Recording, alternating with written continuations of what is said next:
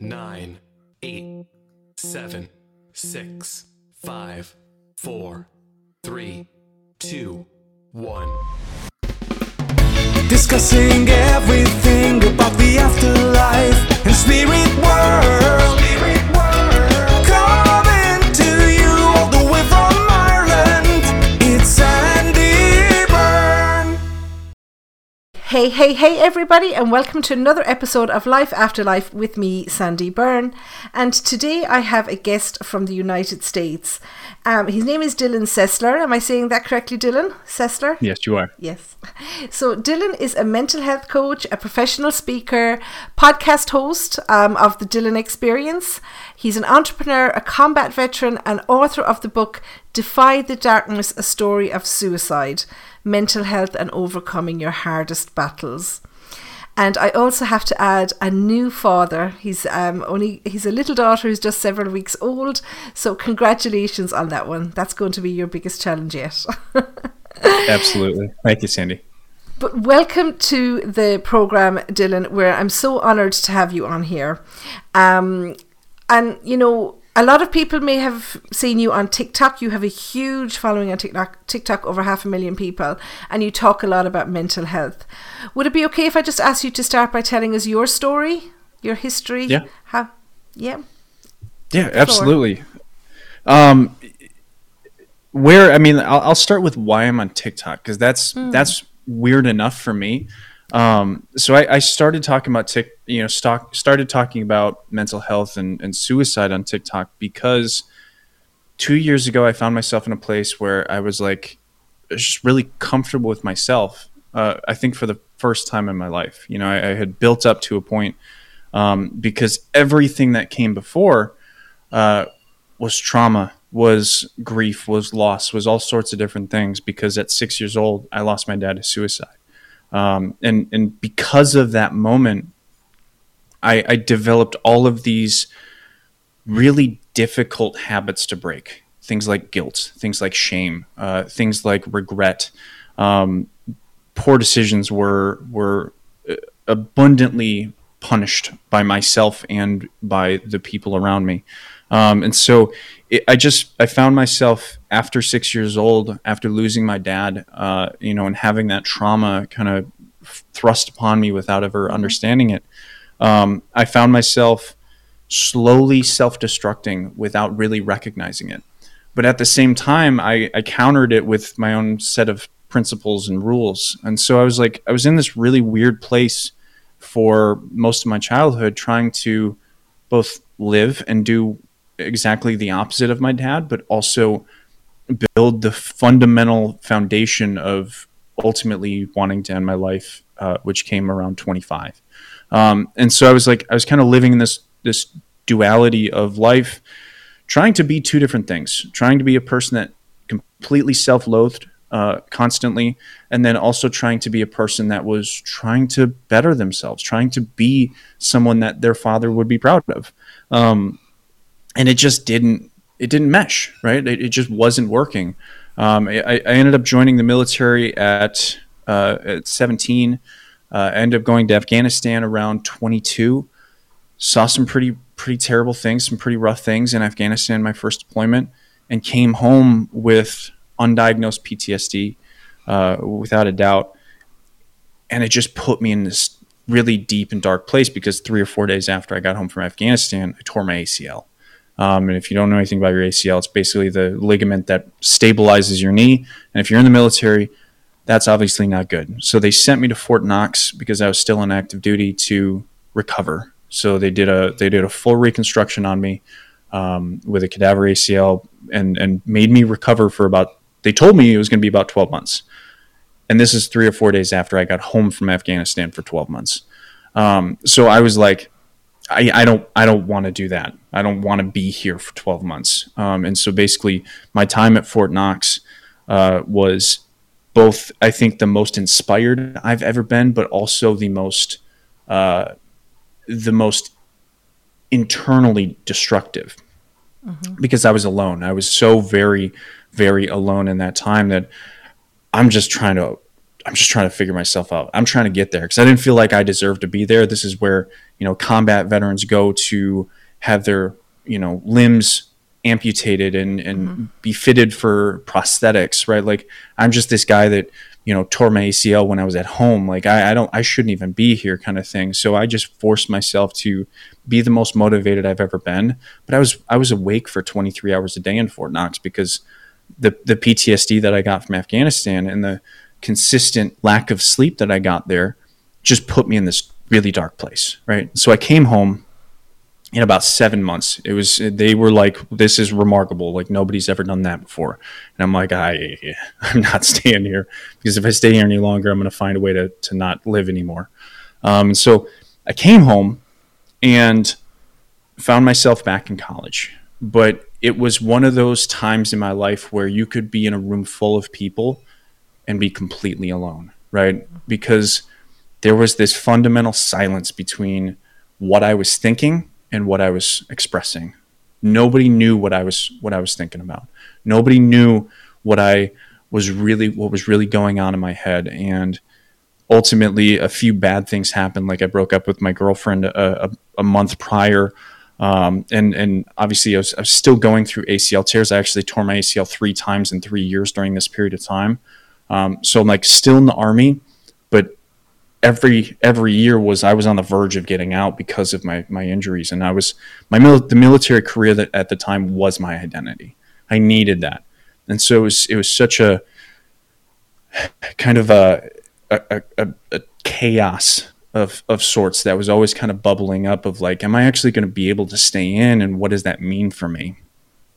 And so all of this kind of crescendoed to a point where in March of 2015, I just couldn't handle it anymore. My coping skills were negligent. I just never had any.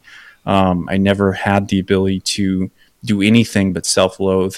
And ultimately that came down to a point where I put a gun to my head, and I don't know how I didn't pull the trigger, but I pulled, had to be 99% of that trigger, and then I let off, right? And that wasn't intentional. It was this idea that I don't want to be here anymore. I don't, not only that, but I don't want to cause all of these people that I'm causing problems to deal with this anymore. So I'm not going to do that anymore, right? And that's where I think where I am right now, that's where my story begins, because that's kind of the moment that turned everything on a head and said, Dylan, you can't do whatever it is that you're doing anymore and expect to live, right? It forced me to really have this internal dialogue with myself, because I didn't know what I was doing, right? I didn't know what I was doing right, or I didn't know what I was doing wrong. We are essentially blind to ourselves. We don't know what we do.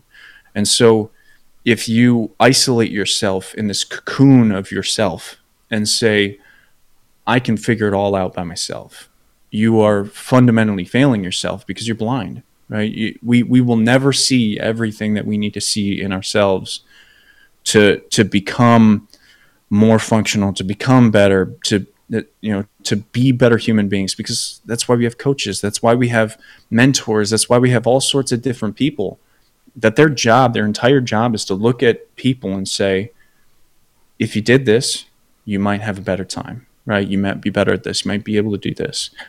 I never had that. I never gave myself that opportunity. And so in 2015, all of that came to that point, and I nearly made a choice that, I wouldn't be here. If this benefits anybody, right, I wouldn't be here to make that impact that I have. The 500,000 followers that have followed me, and the thousands of people that have reached out to me and say I've saved their lives, wouldn't have happened because one moment of of an entire lifetime of trauma that was unprocessed. And so now, in the past 7 years, I've taken that on as my life's work, right? My attempt to understand me has kind of put me in this point of being able to help others, because I was always akin to understanding what is the work that all of these people keep talking about? Like, well, you got to put in the work. I'm like, well, what the hell does that mean? And I set out to answer that question. I try to do that in my book. I think my book is a work in progress. That's why you write multiple books, because I don't have all the knowledge. I'm only 32 years old. I don't have all the knowledge. I'm still learning. And so that's my plan, is like every year is a new opportunity for me to really understand, how do I work? Am I happy with this? And how now do other people live their lives and struggle and go through this? And that's where I find myself now, is, what TikTok's given me the opportunity to do is understand other people's lives, which are so very different from mine, right? What's remarkable to me is not that we have such different lives, but that we have the same emotions. And so we can have the same conversations. We just need the same words. I just don't think so many people lack the words to have the conversation about what they're actually thinking and feeling. And so when someone offers them advice or assistance, they often don't understand the words that are trying to be exposed to them. And so that's kind of where I am right now, is, my goal is to help people find the words and find the very thing that I think I really struggled to find most of my life. And that was that connection with not only others, but myself. Sure. I mean, there is so much in that. I mean, you've opened yourself up there. I don't know where to start. I suppose the first thing that really hit me when you started talking was that you were 6 years old when your dad died. And I would have to admit that I have been guilty of saying that kids bounce back, and I think it's kind of something that everybody thinks, kids get over it, kids move on. But obviously, from your experience, it's not necessarily the case. They carry so much of that with them throughout their lives. Well, and I don't disagree with you. Right? That's the really interesting thing about, I think, early childhood trauma. Kids do bounce back, but they bounce back in a direction that isn't always beneficial for them. Right? True. Kids survive. Right? Humans survive. We don't even need to have this conversation about just kids. Humans survive, right? Yeah. It's so, as prevalent as suicide is, and how difficult it is, it's not all that common in terms of when we're talking about adversity and trauma, right? Mm-hmm. When people go through trauma, there's millions and billions of people that go through trauma every year that bounce back and recover and keep going, right? Now, that's not to say that suicide isn't, an uncommon problem. It's a common problem. It is. But the thing is that the conversation that we need to have is that we need to understand how people bounce back is important, right? The way I did it, not right. Not right for me, at least, right? Yes. And so that conversation of like, kids do bounce back. They do. They always will, right? Mm-hmm. Some will do it better than others, and some will hide it better than others. I hid it. And I hid it well, right? I hid it so well because no one was really looking for it. And that was, I think, the product of the times that I lived in.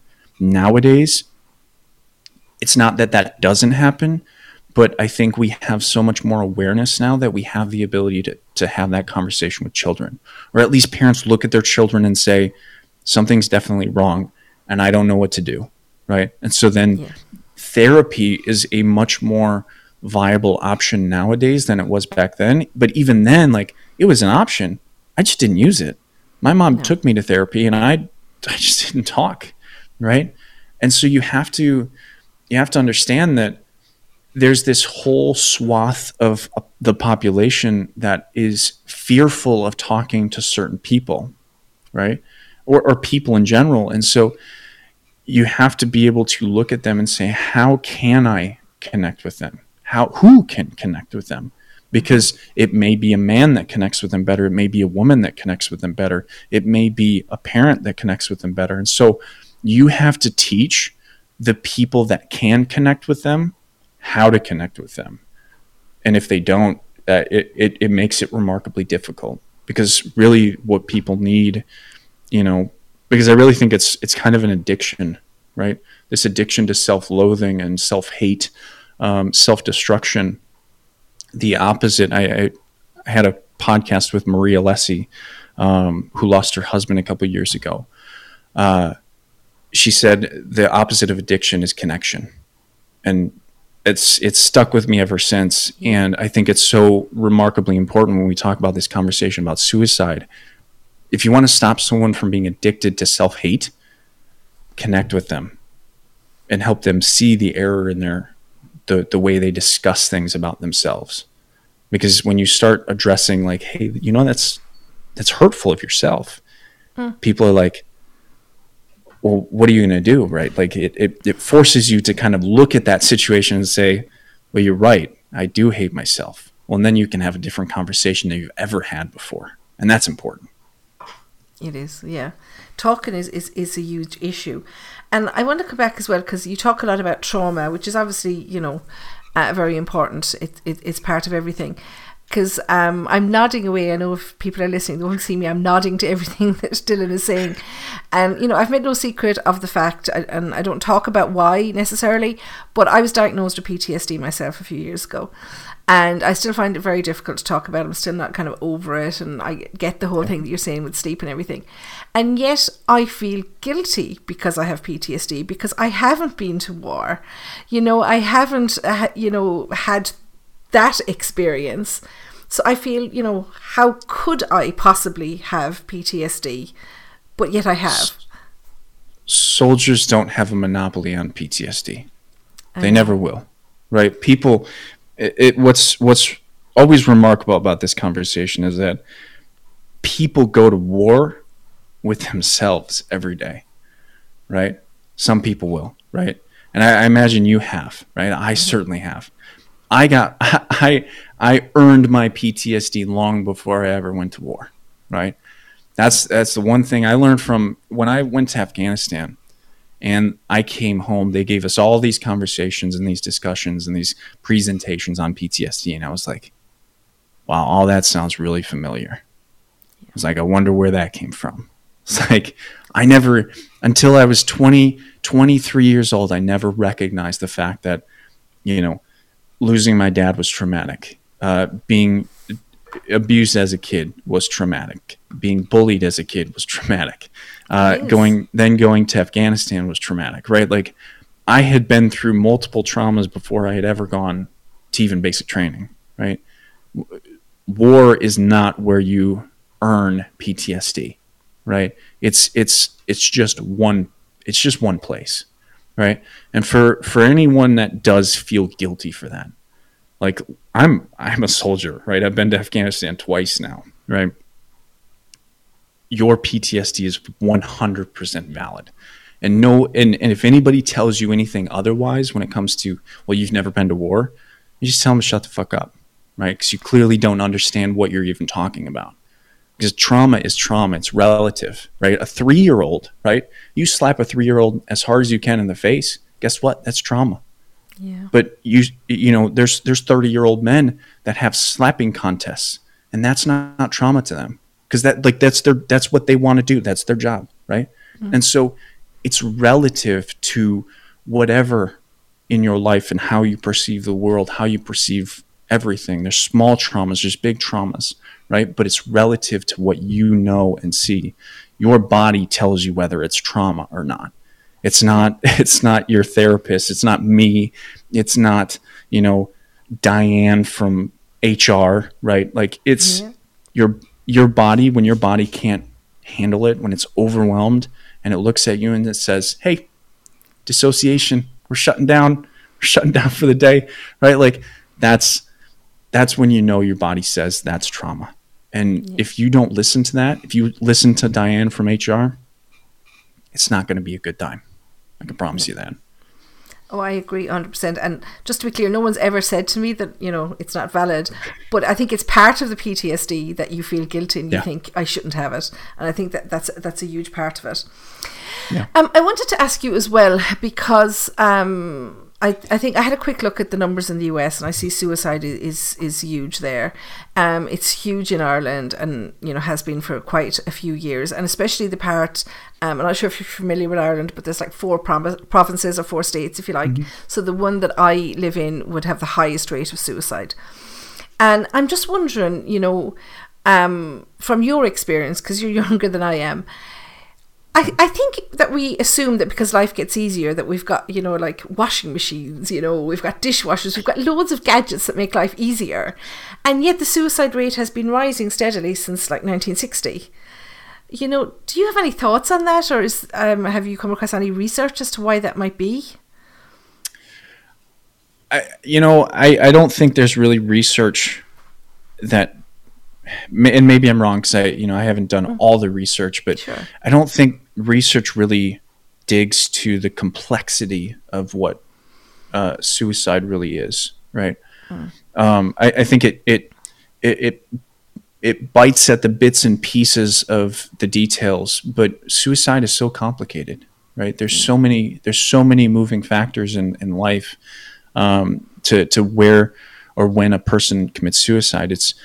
I think it's a buildup. It's a crescendo of this internalized thought, right? And I've heard so many things about like suicide is selfish, and there's an argument to be made there. But at the same time, there's also an argument to be made against that, right? Suicide is both selfish and selfless. I think in so many cases, certainly in my case, and I think my dad's case, because there were things that happened that showed us that my dad was actually thinking about us.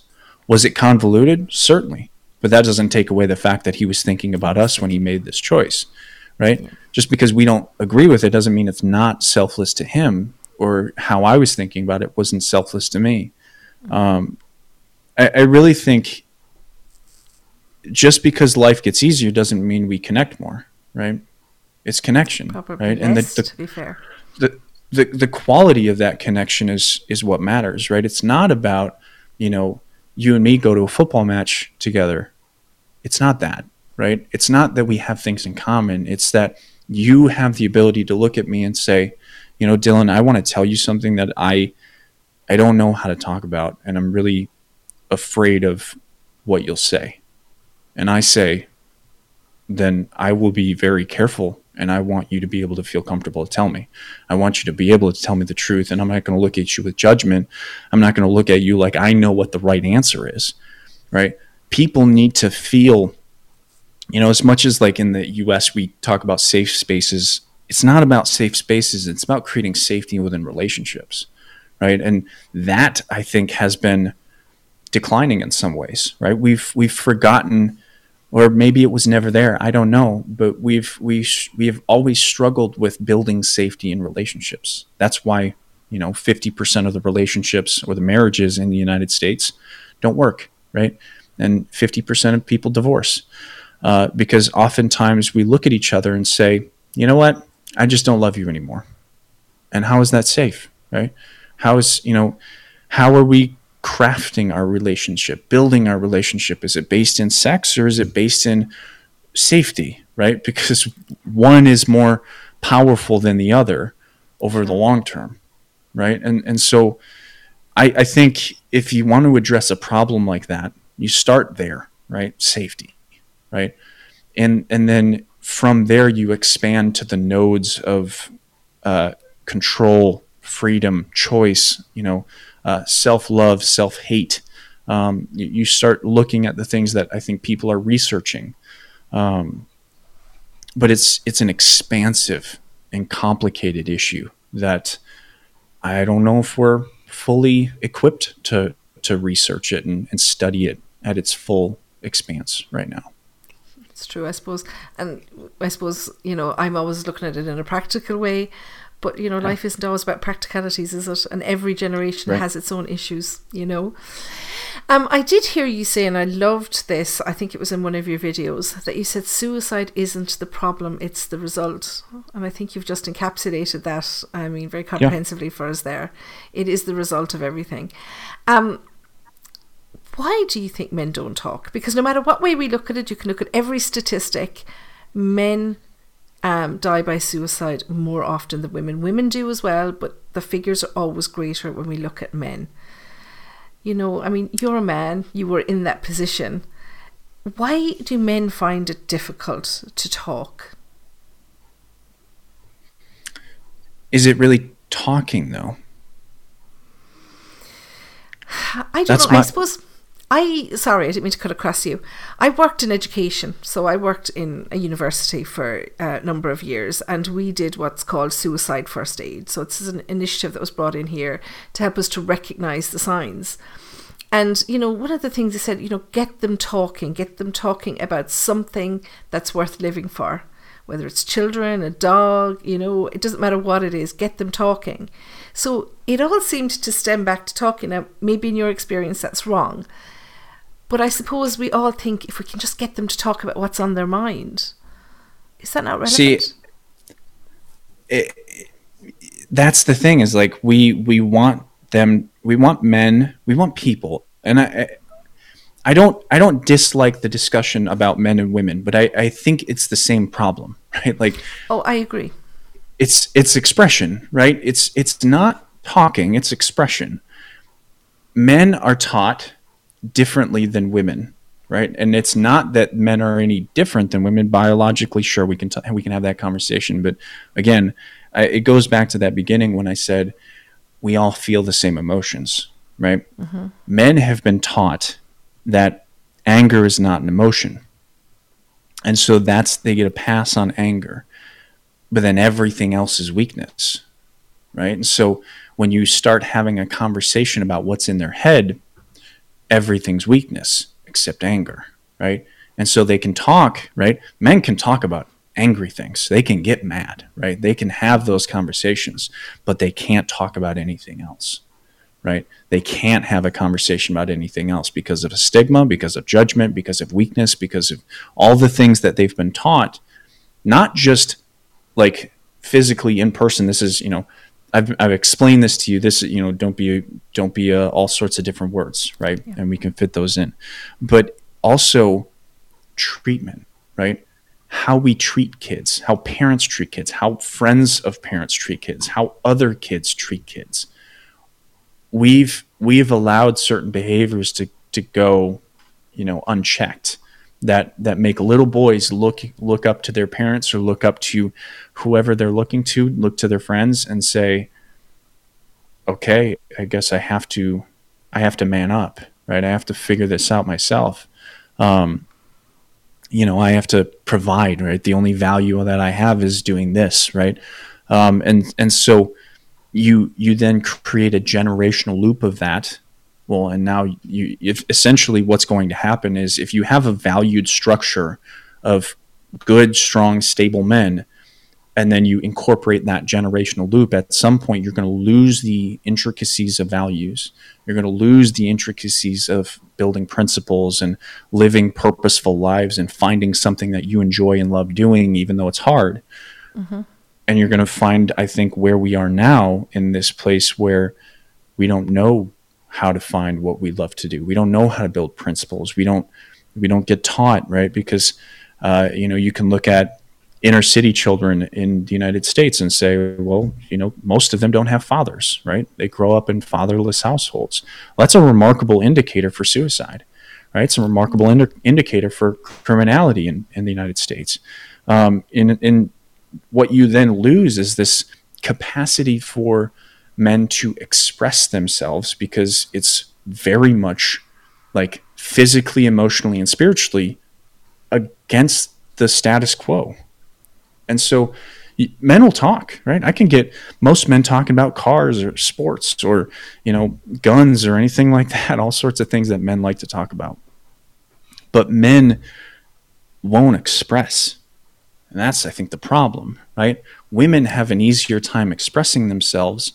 And I think they often do it in less violent ways because maybe they're not akin to the violence that men are akin to. I don't know. You know, these are all theories that I'm still kind of working through. But, you know, when you start asking the right questions, things kind of open up a little bit differently when you look at what's the difference between talking and expressing, because there is a difference, right? Nice.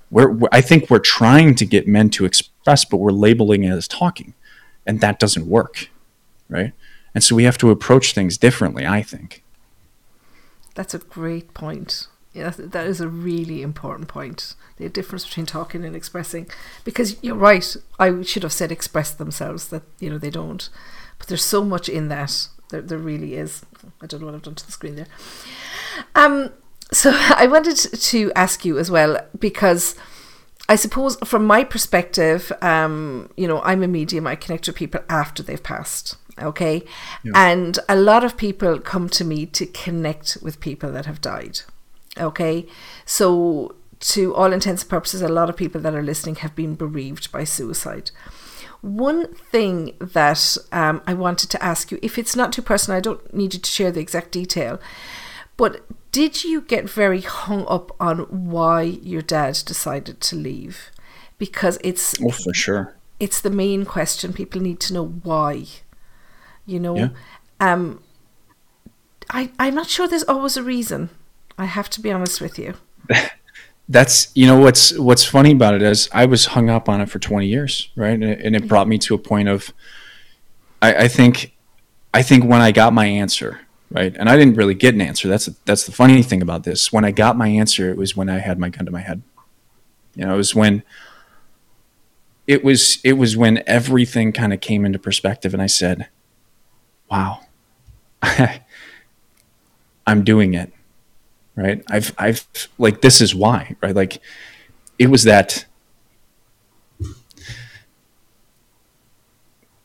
it was my first time that I connected with my dad, you know? It's okay. And it was, I'm good. I'll fight through it.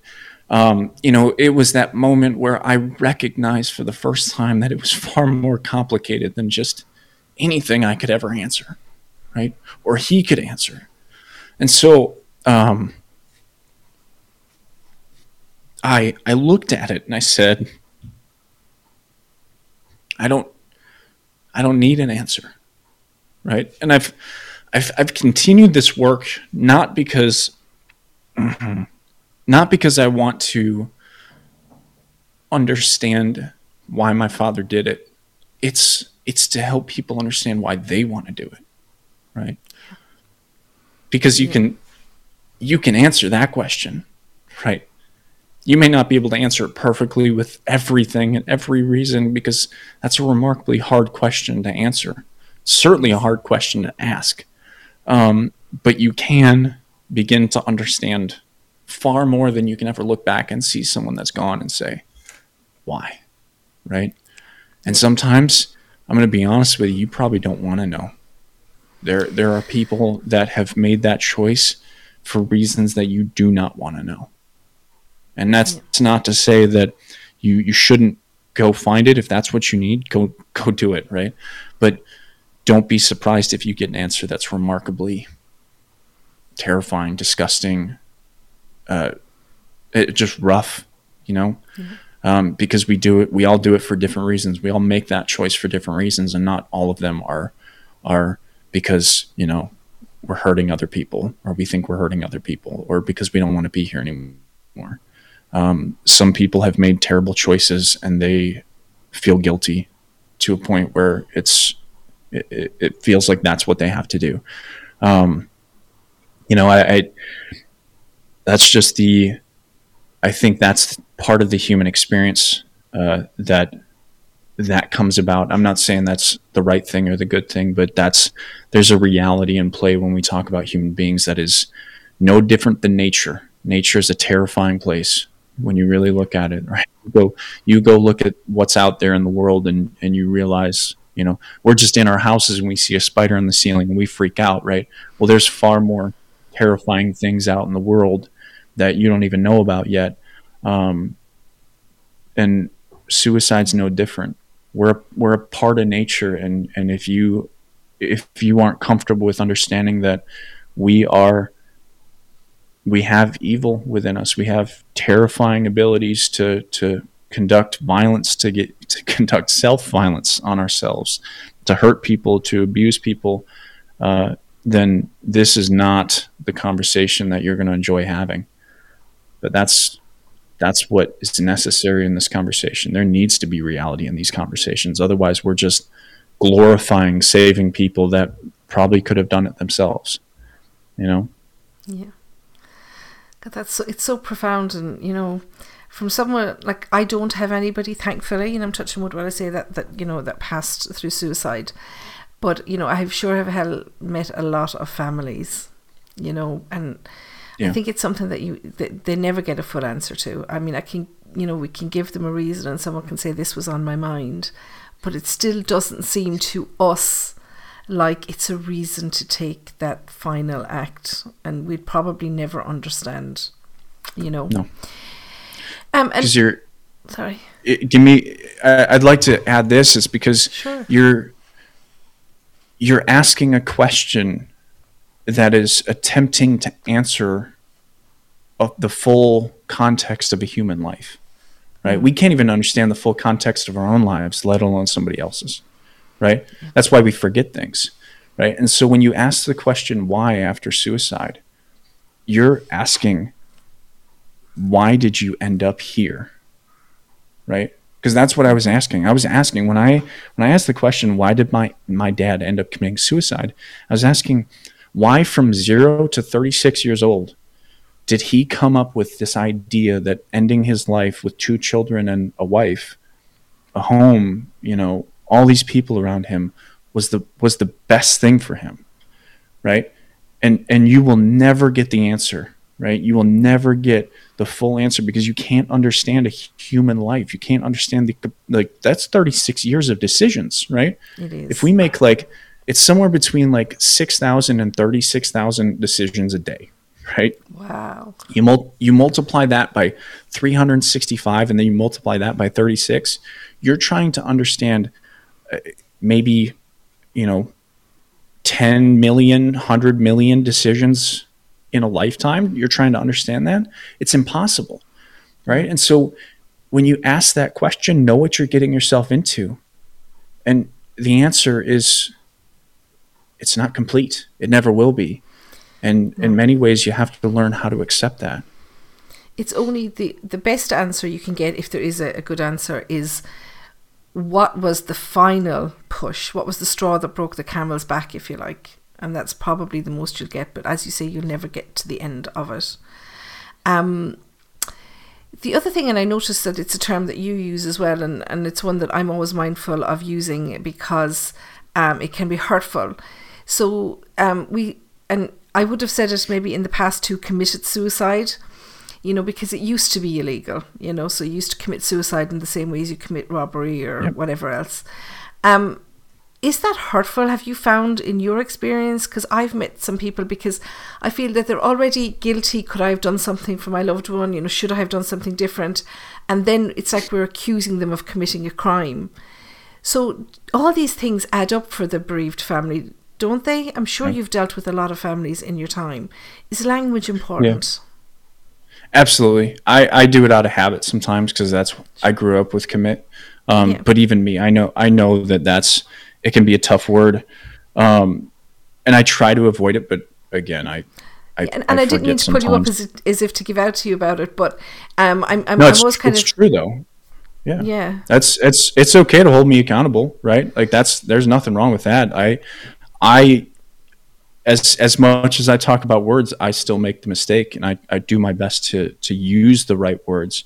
Doesn't mean I'm always going to get it right, but it is right. That understanding that using the word commit suicide is that reminder of a past kind of, legal conception of suicide, as it is illegal. It is, you are going to hell. That's what I was taught when I was 6 years old. My dad committed suicide. I was taught that my dad's going to hell, right? Mm-hmm. So that didn't add benefit to how I managed that. It was frustration. It was anger in there too because of that.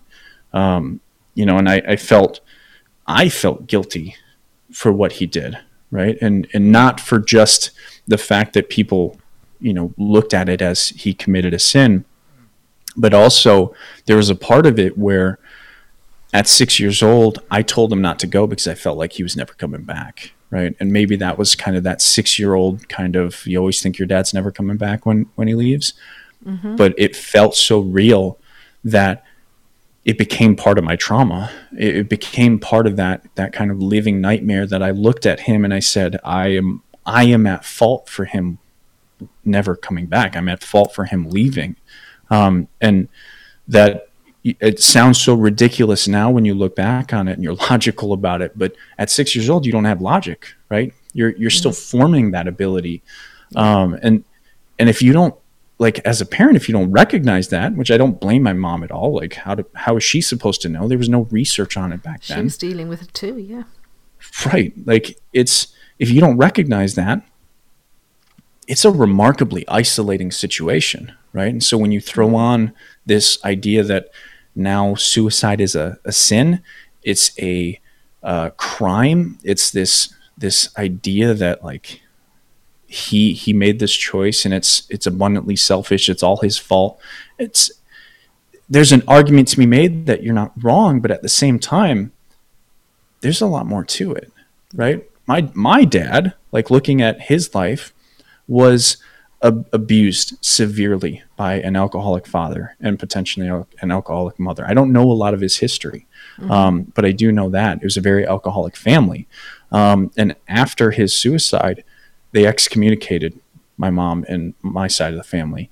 And basically, they told me that his suicide was a sin, and he was going to hell. And I, like, it was almost like that religious kind of trauma of like how am I supposed to process that at 6 years old and beyond? And so there was so much that happened within that kind of sphere of that situation that it was just so remarkably disconnecting. It was so isolating. And so when you add on words like commit suicide on top of all of that, you just isolate more, right? It's not as much. I don't know if it's certainly hurtful. I shouldn't say it's not, but it wasn't hurtful for me. It was just isolating. It was disconnecting. It was, how am I supposed to have a conversation about this when all of these people think this was, a father that I loved so dearly, right? As a young boy, I now have to look at him as basically a criminal, a man that has sinned and cannot be, revived, or, however you want to look at it. And so it's another thing that isolates, and that's not good. It's not good at all. Yeah.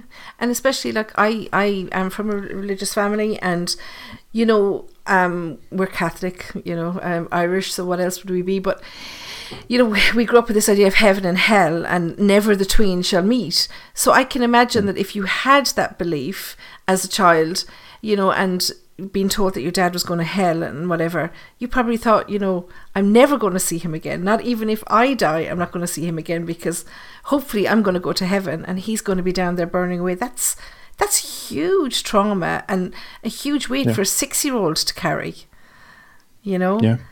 But I can only assume you follow him to hell. Yeah, that's true too.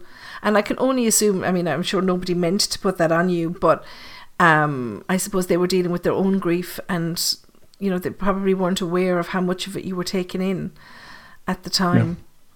Yeah. I'm so sorry that you had to go through that, Dylan, and to get to the point where you felt that it may have been the only choice for you. I am so glad that you're here, and we all are, because to meet somebody and to talk to somebody who's been standing at that cliff edge but decided to come back and stay. Because it's one thing that families are always asking, were they thinking about me? And if it's not too upsetting, let this be the final question. When you were at that moment, because every family wants to know this, did they think of them, or was it just their own issues? Can you even remember, or is it all a blur? It's the reason I stopped, right? When you have people, it matters, right? When you have connection, it matters, right? To make that choice, if there's any logic there, right? The connections matter, right? If there's no logic there, and that's not to say that everybody's the same, but if there's no logic there, they're not going to look at people. Maybe they will, maybe they won't. But I know in my time of self-destruction, I was looking at myself until I wasn't, right? And maybe my logic kicked in for a moment, and I realized there was a whole lot of people that would have been looking at me like my dad, right? And I had made promises to myself that I wouldn't become that. I wouldn't do that. And so it was both my friends, my family, and it was my principles that kept me alive, I think, right? I can't guarantee. That choice was so emotional. It was so, as vivid as it was so confusing, right? Because I spent the next 3 days trying to figure out what had just happened. But I can tell you the next 3 days, I picked 4 people to have conversations with that I had never had conversations about that topic with anybody. And I forced myself to, right? It was, and no, I didn't pick those 4 people for no reason, right? Those 4 people had kept me alive through many years, right? My 2 best friends, my mom and my sister. And those people mattered so intimately to me that they became the first ones to to be revealed the problem that I found myself to have. And I had been suicidal for 20 years, and they had never known, right?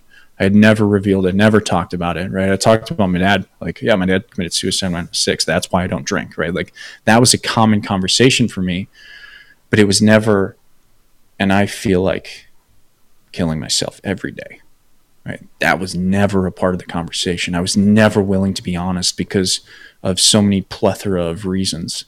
But in that final moment, it was people that reminded me that there's still more. And I'm glad I didn't. And we're glad you didn't, because you are doing such important work. Dylan, thank you so much for your time. I mean, I alone have learned so much, and I think I'll definitely be better poised to help anybody that comes to me in future. But I know that people that are listening will have learned so much. So I'm going to put all your links in the description box attached here, your website, your podcast, your book. Can I just ask, I see that you have a text service as well for people who need that daily reminder. Does that work internationally? It kinda and kinda not. It won't work in Ireland, unfortunately, I don't think. Oh, okay. You can attempt it through WhatsApp, but I can't guarantee that'll work. It works in Canada and it works in the United States for sure. I don't know if I have anybody from Mexico, but you can attempt it with WhatsApp, but it's really from what I understand, only a US based. So Canada's kind of a spotty one.